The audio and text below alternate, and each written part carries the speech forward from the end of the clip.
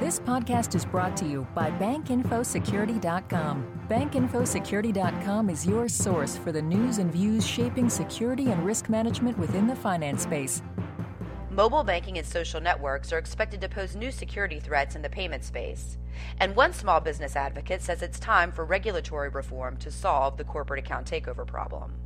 Hi, I'm Tracy Kitten with Information Security Media Group, here with the Week in Review for January 7th, 2011. What are the top security threats the financial industry will face in 2011? Mobile banking and social networks are expected to pose new security threats in the payment space.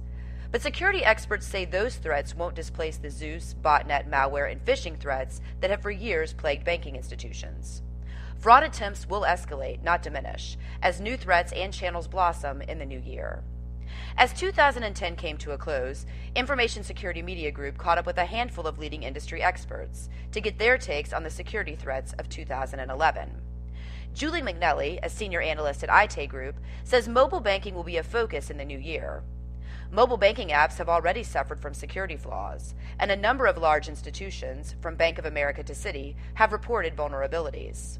Until recently, McNelly says, functionality for mobile banking was fairly limited. But as the robustness of mobile apps increases, so too will the security risks. Many banks seem to be reliving all the hard lessons of the early days of online banking, she says. As mobile malware emerges as a growing threat, and Zeus attacks such as Mitmo, aimed at mobile, gain ground, 2011 will likely be a year banks and credit unions learn many hard lessons all over again. Now, after this short break, I'll be right back with more news highlights from our week. Are you responsible for your institution's compliance program? Do ATM fraud, ACH fraud, and online fraud keep you up at night?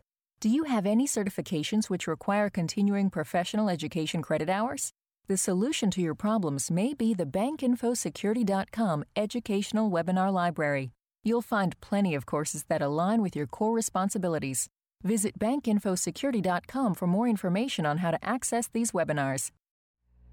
ACH fraud and corporate account takeovers made big headlines in 2010, and one small business advocate says it's time for regulatory reform to solve the problem.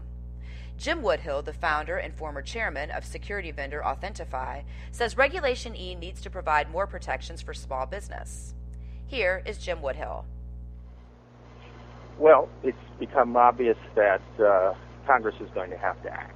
If ACH fraud is going to be stopped, it will be stopped by political pressure and, if necessary, legislation, not by the voluntary actions of the financial services industry.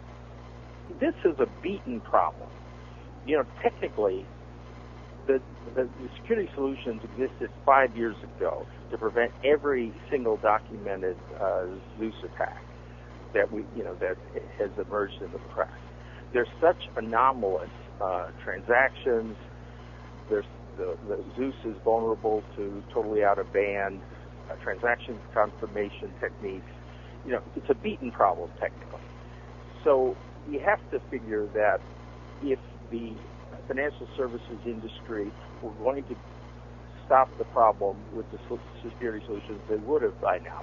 But also, their public position is that they are not responsible for safeguarding their depositors' funds, that they only safeguard their own inside the firewall IP, and their customers are out there in the client cloud.